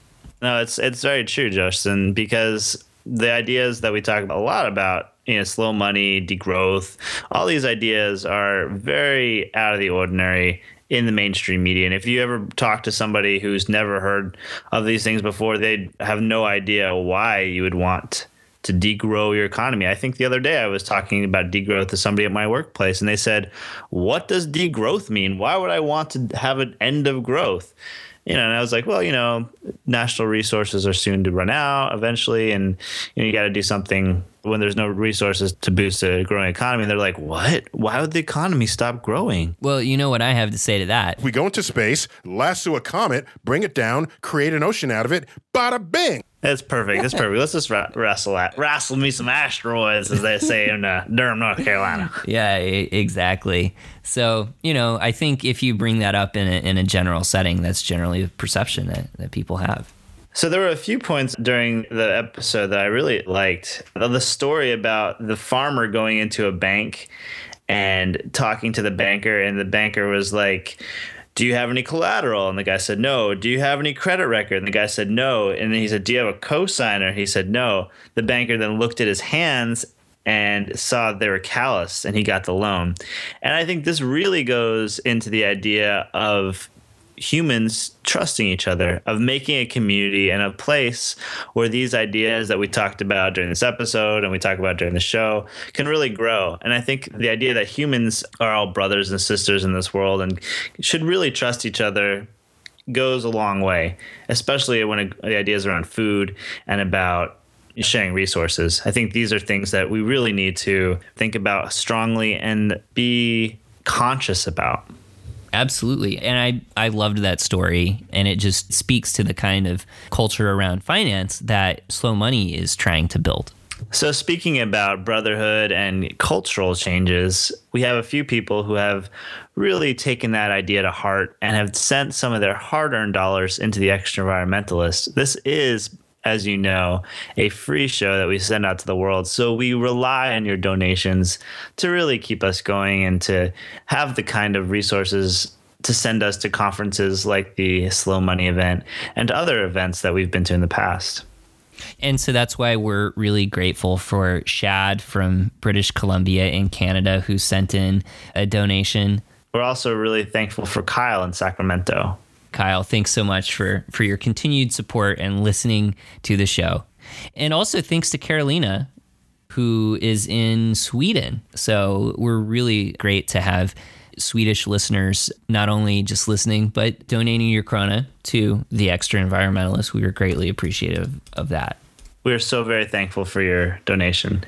We're also thankful to Seymour in Cambridge, Massachusetts, in the United States. So thank you to all of our fantastic donors. We couldn't do the show without you. You are the dedicated bunch that keeps us going.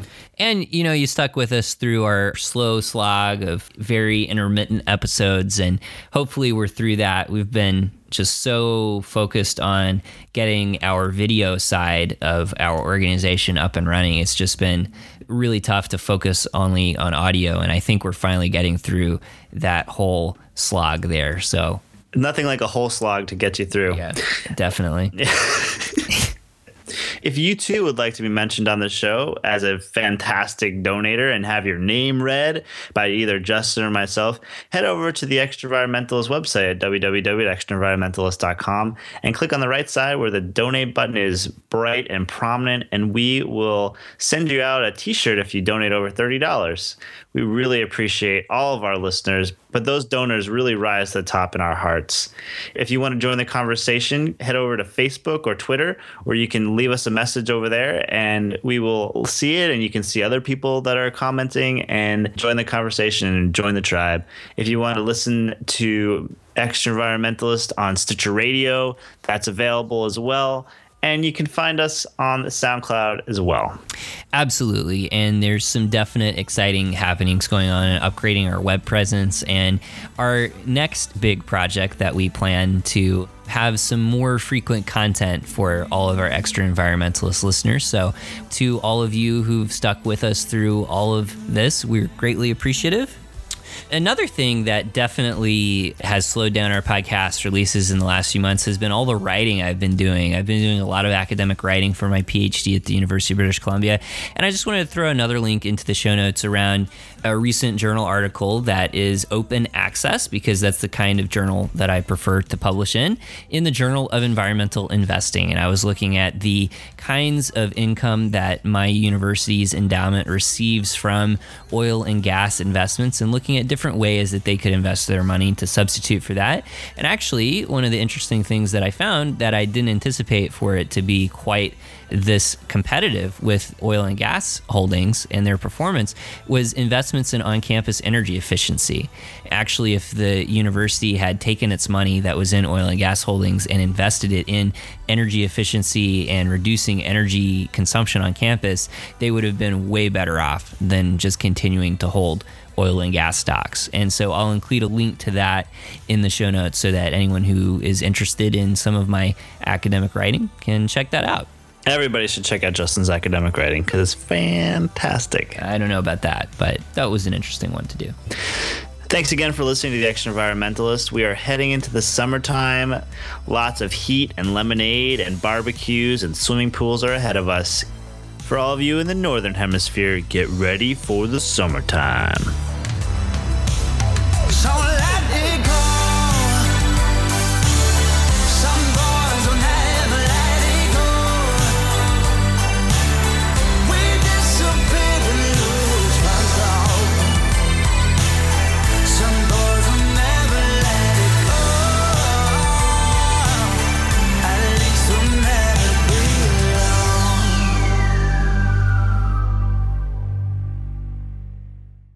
Today we're in the race of our lives, and right now, in my opinion, it's a very finely balanced race.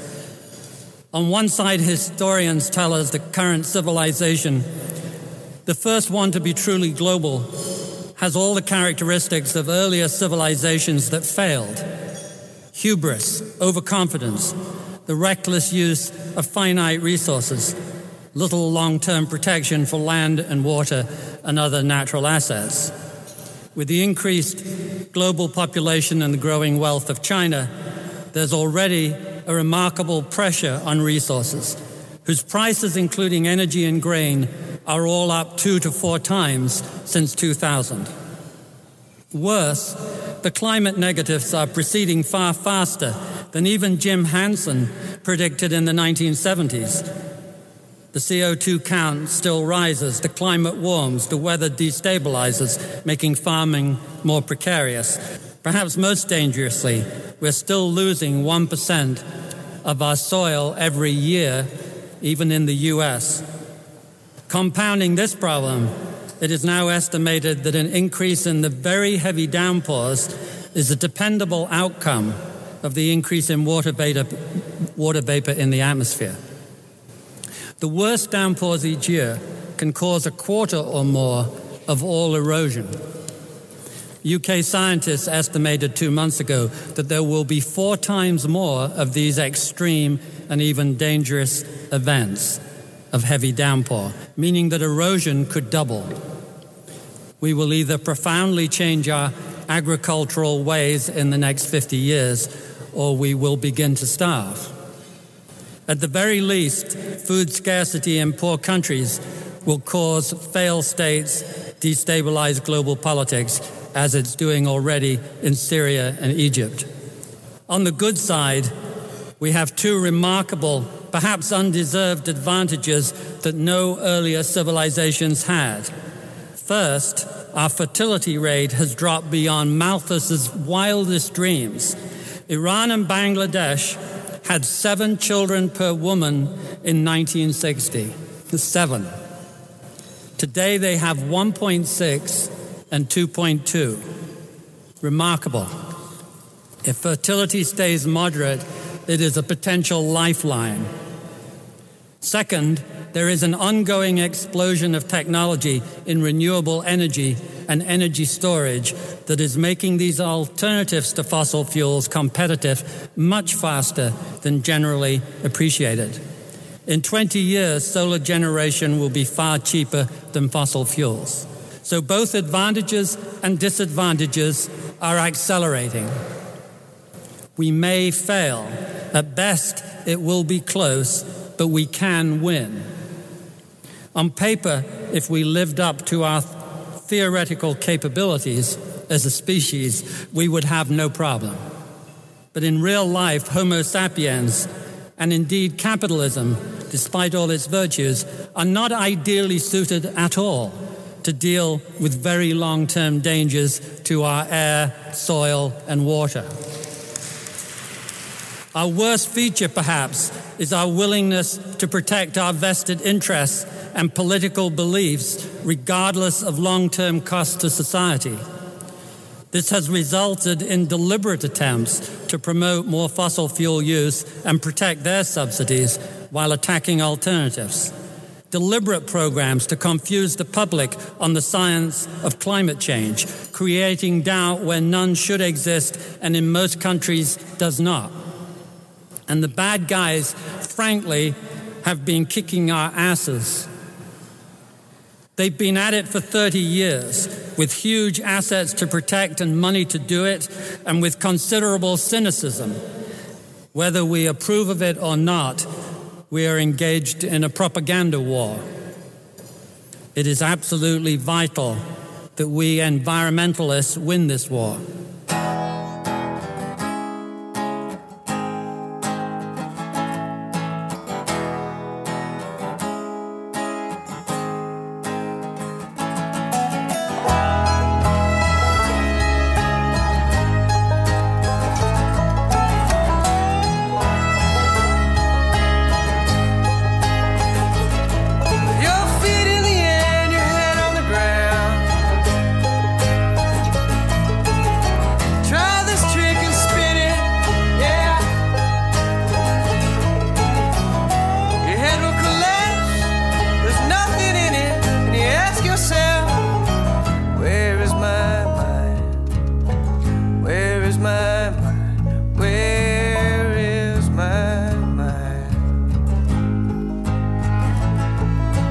On the next episode of The Extra Environmentalist, our 87th episode, we take a deep dive into the work of permaculture designer and thinker Toby Hemenway.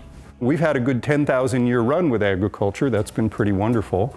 But I don't think we're going to be able to do it much longer the way we've been doing it because of the amount of energy that it takes to grow our food and the fact that we don't have productive ecosystems where there is modern agriculture. The way that we handle agriculture now is to clear whatever natural ecosystem is there and then plant corn, wheat, whatever it is. It's annual clear cutting, really. I mean, if you think a clear-cut forest is not such a good thing, then the amount of farmland that we clear cut every year just dwarfs the amount of forest that we clear cut.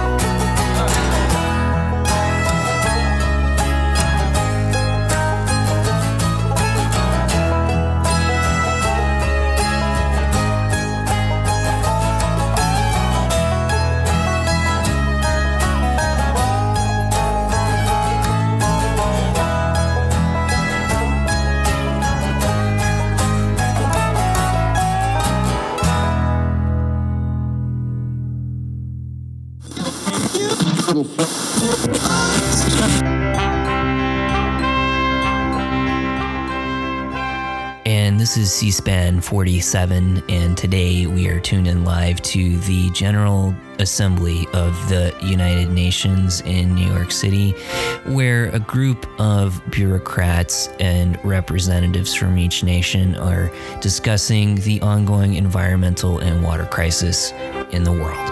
I'm sure the discussions will be as exciting as my narration of them. So to chair the Unsustainable Development Conference, the Master General will take the stand. Hear ye, I now convene the 2015 Assembly of United Nations to discuss the climate instability at our Unsustainable Development Conference. The representative from Algeria now takes the floor. Given C-SPAN 47's excellence in translating Algerian, we will now live translate these comments into English.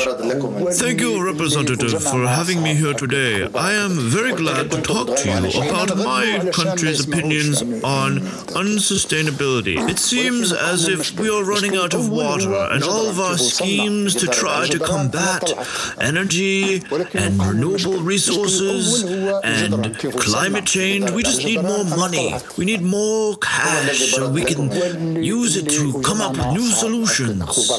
If only we had more money in investment, we could solve all of these problems.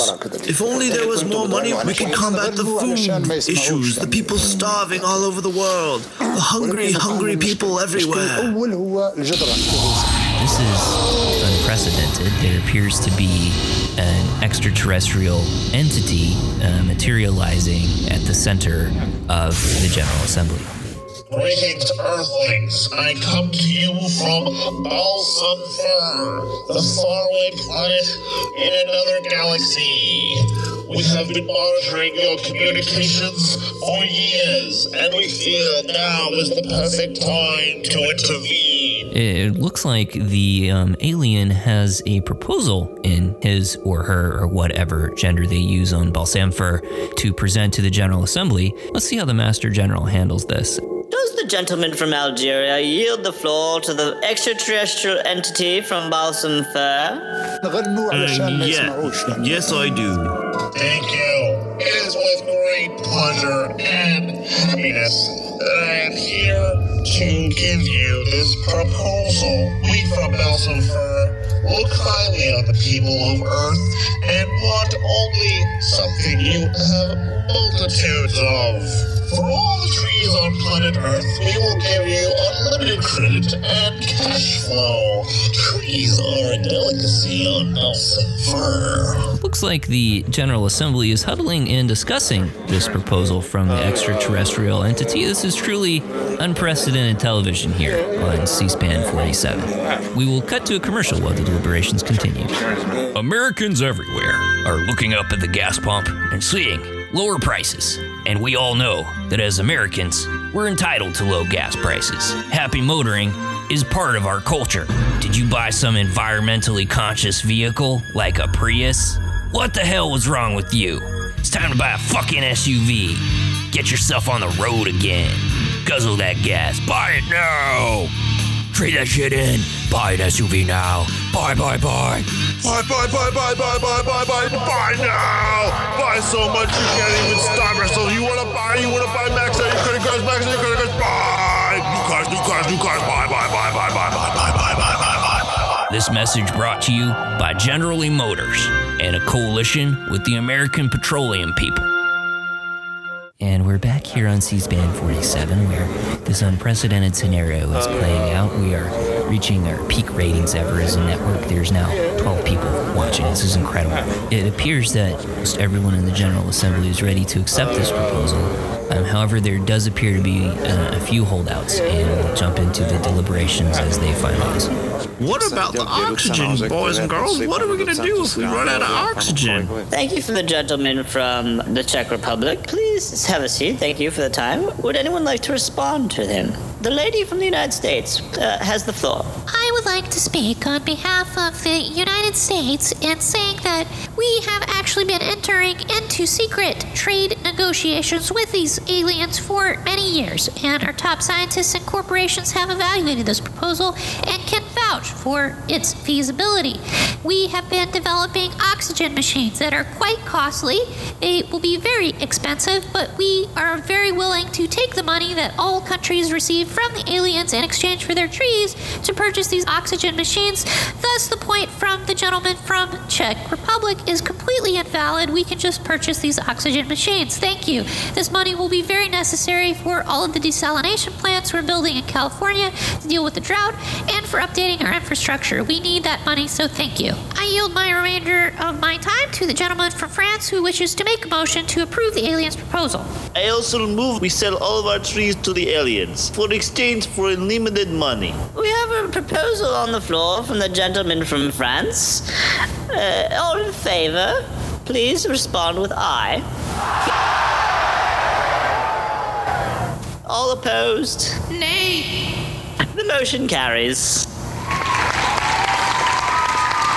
And here on C-SPAN 47, we've just witnessed the trading of all the Earth's trees to the aliens in exchange for unlimited money. It appears that the world's budget crises have been solved, as well as our environmental crises and energy crises. And what an exciting day it's been here on C-SPAN 47. It's not usually this exciting on our channel. We'll end it right there. This historic broadcast that will be watched by all future generations. C-SPAN 47. I'm in tears right now at this moment. It's so emotional. All world problems. So it's so amazing to hear the trees being cut down right now. I can hear it.